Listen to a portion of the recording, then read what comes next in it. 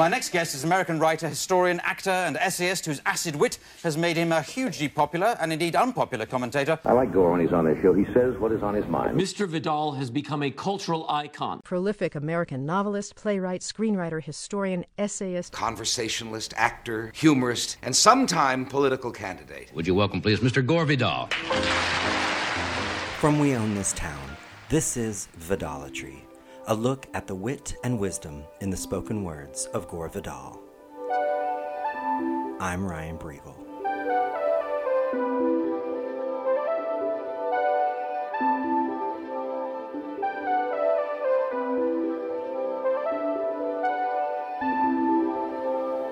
Throughout his career as a writer and political commentator, Gore Vidal liked to present himself as a man who could be comfortable in the midst of any sort of company, rich or poor, famous or entirely unknown. Yet somehow he very often found himself surrounded by celebrity. So whether it was something he sought out or not, in his youth, Gore became acquainted with two well-known American authors, Tennessee Williams and Truman Capote. Tennessee and Truman certainly had qualities they shared. Both authors wrote about life in the American South. Both put their characters in dramatic, larger-than-life situations. Both were very openly gay, and both writers became very famous. But Gore's relationship with each author could not have been more different. It was February 1948, and Gore Vidal was 22 years old when he met Tennessee Williams at a party thrown by American composer Samuel Barber. The two men quickly realized they shared the same perverse sense of humor, and before long they started spending lots of time together, mostly to scout out sexual partners. In fact, many felt that Tennessee would have enjoyed having a physical relationship with Gore, but by all accounts, that never occurred. Soon after they met, Tennessee bought an old Jeep, and the two men would spend hours driving up Italy's Amalfi Coast, visiting the town of Ravello, where Gore would one day purchase a 5-story villa and live part-time. When they met, Gore's third novel, the divisive The City and the Pillar, had just been published, the first to give him any real fame. But at 37 years old, Tennessee was already very established as a playwright, with The Glass Menagerie and A Streetcar Named Desire both wildly successful on Broadway. Gore was disappointed that his novel had sold well at first, but then dropped in popularity. He admired Tennessee's talent, yet envied his success and financial stability. Tennessee was charmed by Gore, but jealous of his youth and good looks.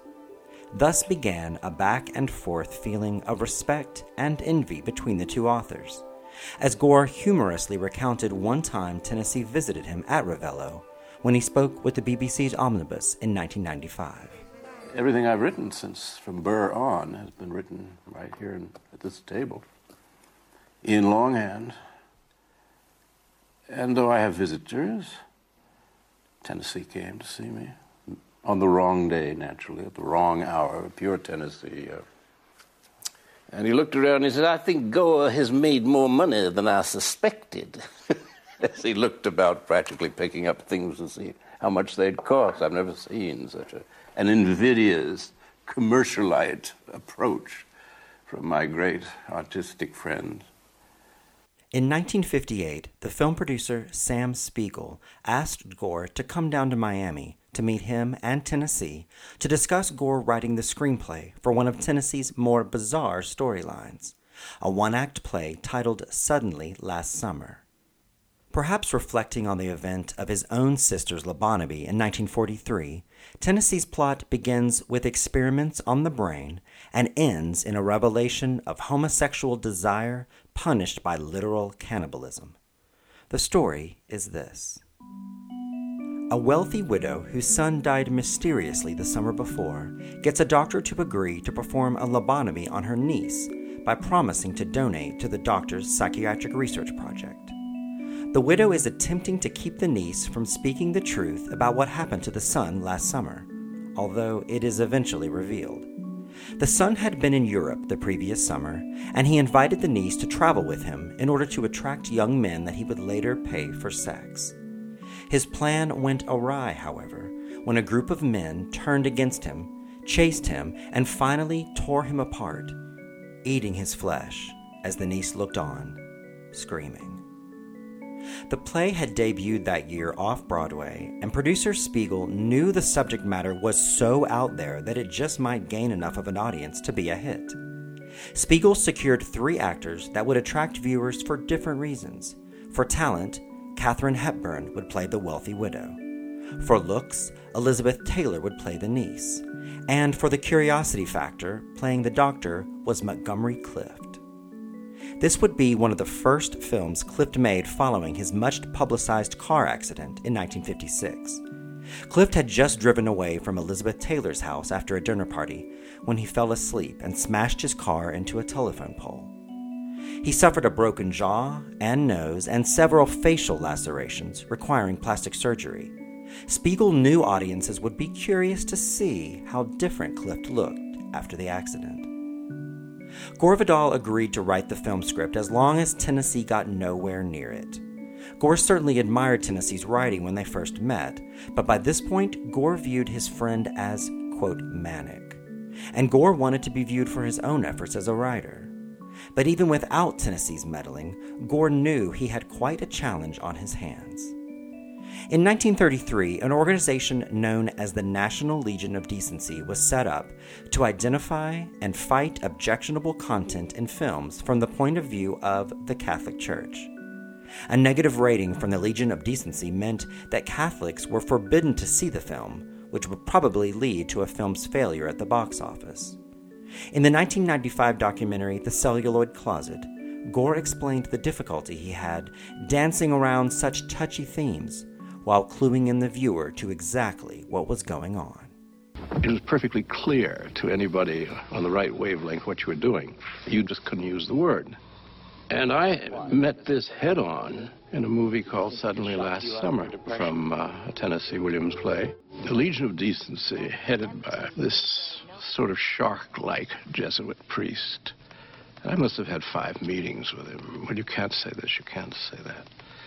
By the time we started to cut it, it was making no sense at all. It was like working under the Kremlin, you know, like writing for Pravda. You did learn how to write between the lines, a photograph between the lines. You'd do it with a look or something, or there'd be a take on Hepburn's face as Elizabeth Taylor would be telling her, getting closer and closer to the truth, which the Legion of Decency wouldn't dare let us say.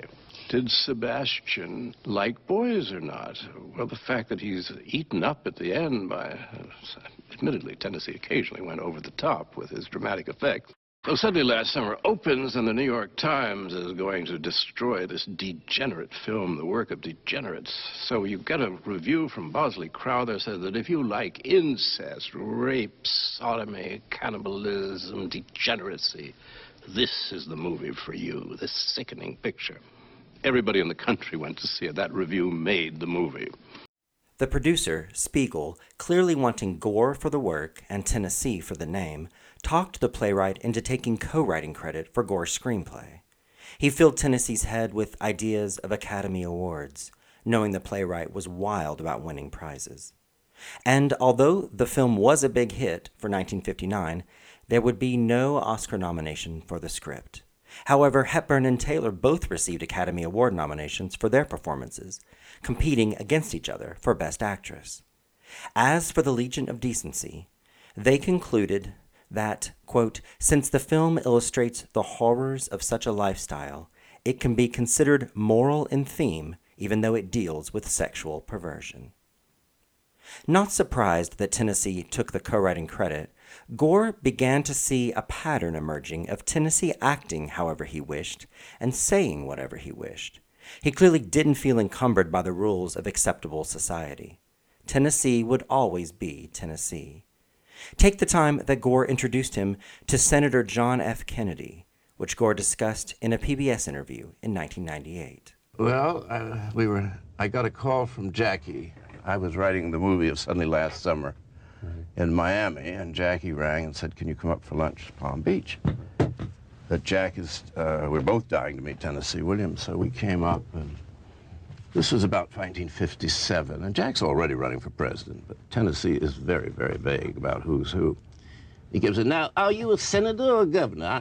I can't get this very clear. And I'm a senator. And he said, then they kept on chatting away, and then Jack pulled out some guns, and he was shooting at a target. Jack was shooting away not terribly effectively, and he gave the gun to Tennessee, who took it like that. He was not called Tennessee for nothing. He just took it like that and went 3 bullseyes. Then as Jack was going in the house, Tennessee said, that's a very attractive boy. I said, Tennessee, you cannot cruise the next president of the United States. Oh, he said, he's not going to be president. He's much too attractive for the American people. Later, I told Jack that Tennessee had found him attractive sexually, and Jack said, that's very exciting. Tennessee often expressed wariness about his friends who seemed to also want to be playwrights. Maybe it was his own insecurities, or perhaps he worried that his friends had ulterior motives for wanting to get close to him, use him in some way. After seeing a performance of one of Gore's few plays, The Best Man, Tennessee reportedly said, well, this looks like Gore's year. But as Gore relayed in 2000 on Theater Talk, in discussing his friend's last days, there was never any real danger in Gore becoming a full-blown playwright. Tennessee Williams was a close friend until he died, for many, many years. And I saw his last days. Now, mind you, between Nembutal and vodka, he was blowing his brains out, but he still was very, very talented. And it was nothing but agony. Well, I've sent the play to Gadge, but he has not responded. Marlon indicates that he might return to Broadway, and it was nothing but trying to get plays on. And here was the world's greatest living playwright. And I thought, oh boy, that's not for me. I'm not going to be sending out plays. The Gadge that Tennessee was referring to in Gore's spot-on impression was a nickname for film director Elia Kazan, who had directed the film version of Tennessee's A Streetcar Named Desire. Gore Vidal's friendship with Tennessee Williams, while rife with jealousy and friendly competition, was a special one. He truly enjoyed the time he spent with Tennessee, traveling through Italy, talking about their work, and looking for sex. But there was another famous Southern author who Gore would go to great lengths to avoid. An author that, try as he might, always seemed to pop up when Gore least expected it, as he humorously relayed in an interview with his biographer, Jay Perini, in 2006. The last time I sat on this stage, I was afflicted by, I felt like the Pharaoh of Egypt, by a fly. It was an awful fly. Every time I started to talk, it was, and I kept missing it. And then you remember that movie, The Fly, in which there's a little voice comes out and says, help, help. I realized it was the late Truman Capote had come back. Gore was introduced to Truman Capote in 1946 through their mutual friend, the writer Anais Nin. At this point, Gore had published just one novel, Willywaw, and Capote had only published short stories while working on his debut novel, Other Voices, Other Rooms. They were nearly the same age, Capote 21, Gore 20, although at the time Capote told everyone, Gore is 25 if he's a day. One of the most famous Gore Vidal quotes is about Capote, one he repeated again and again, as he does here in a 1975 60 Minutes profile. I said, Truman Capote has spent most of his life trying to get into a world with some success that I have spent most of my life trying with some success to get out of. This statement suggests that Gore saw himself as one who had been thrust into a world of celebrity, which didn't especially interest him, and he saw Capote as a social climber, someone trying to live in that world when he really didn't belong. Gore felt Capote was an opportunist, and most importantly, a fake. And this perhaps went hand in hand with Gore's main issue with the author, which was Capote's supposed incessant lying, as he complained on the Tim High radio show in 1995. One of the themes of the book is lies and liars, and you present us with a gallery of world-class liars. The contingency of memory is on your mind. When Jimmy Carter said to the American people, I will never lie to you, Senator Frank Church turned to me and said he would deny the very nature of politics. The pure indignation. I mean, that's what that game's about. I accept that as part of a game. The lies of the self-invented drive me crazy, and Capote was the most notorious. And everybody knew he was lying about everything. I mean, he'd just invent stuff on the spot. You would watch him. So watching the creative process of work was to watch that face start to twitch as he would invent something on the spot about somebody he probably never met or knew about. You say in the book that was his true métier, that maybe he should have spent his time lying rather than writing... Well, or tried to put it into his fiction. Instead, he put it into his nonfiction. So he may really have created a new art form. Gore further detailed his views on what he saw as Capote's falsehoods in The Profile of a Writer documentary from 1978. Of my other exact contemporaries, there's Truman Capote, whom I am at this very moment, we do not date anything here, but at this very moment I am suing him for $1 million for libel. And Capote is and I think we can say this quite fairly, a pathological liar. He literally, if it's Monday, you say, what day of the week is it? It's Wednesday.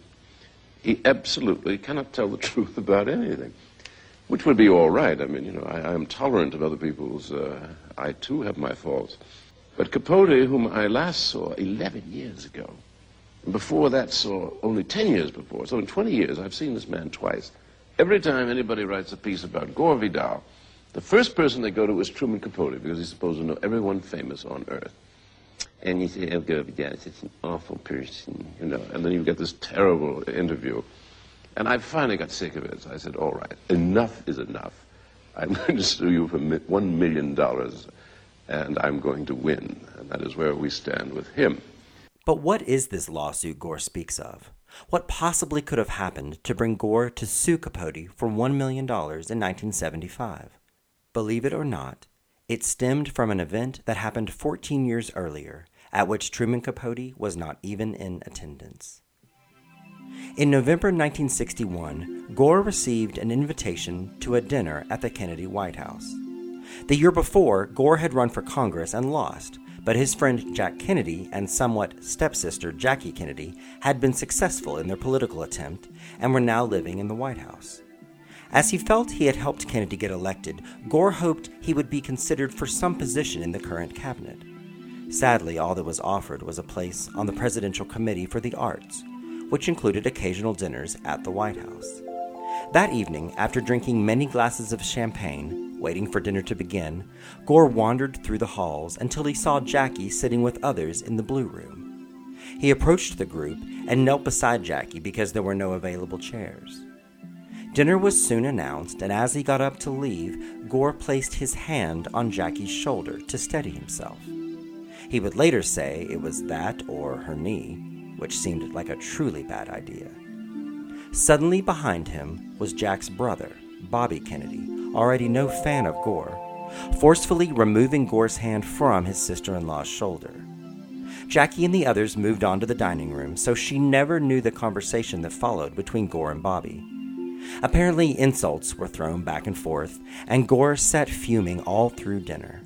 And then, 14 years later, in a 1975 article for Playgirl, Truman Capote, who had not been at the 1961 dinner, for whatever reason decided to tell the story of the time Gore Vidal was thrown out of the White House by Bobby Kennedy for being drunk and insulting Jack and Bobby's mother, none of which had actually happened.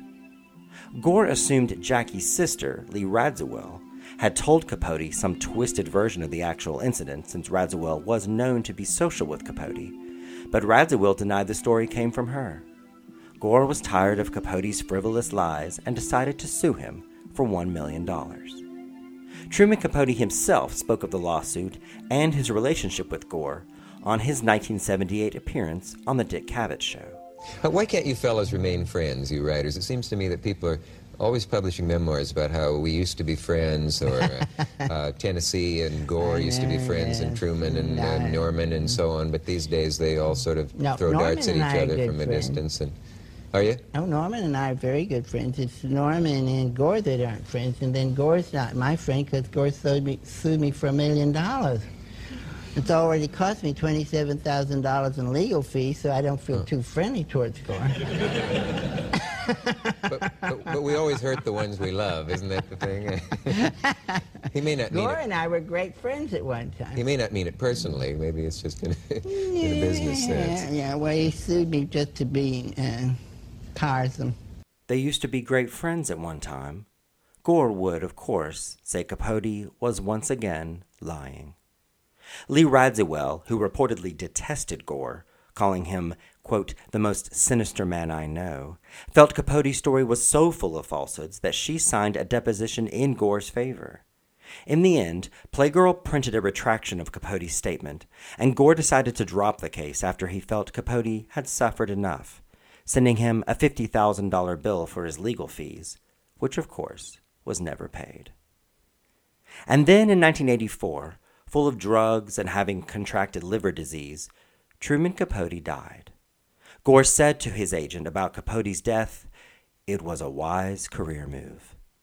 And thinking that was such a fitting tribute, his agent made sure to have the quote printed everywhere, which is how we know it today.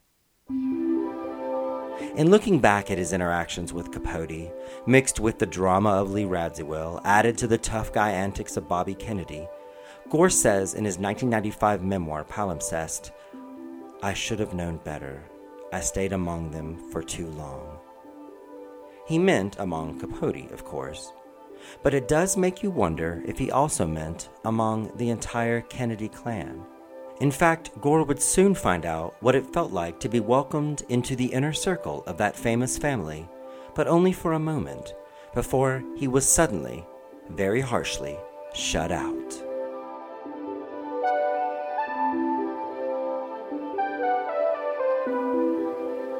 Vidolatry is brought to you by We Own This Town. This episode was written and produced by me, with additional research by Joshua Rees. You can find more information about this episode at vidolatry.com. I'm Ryan Briegel. Thank you for listening.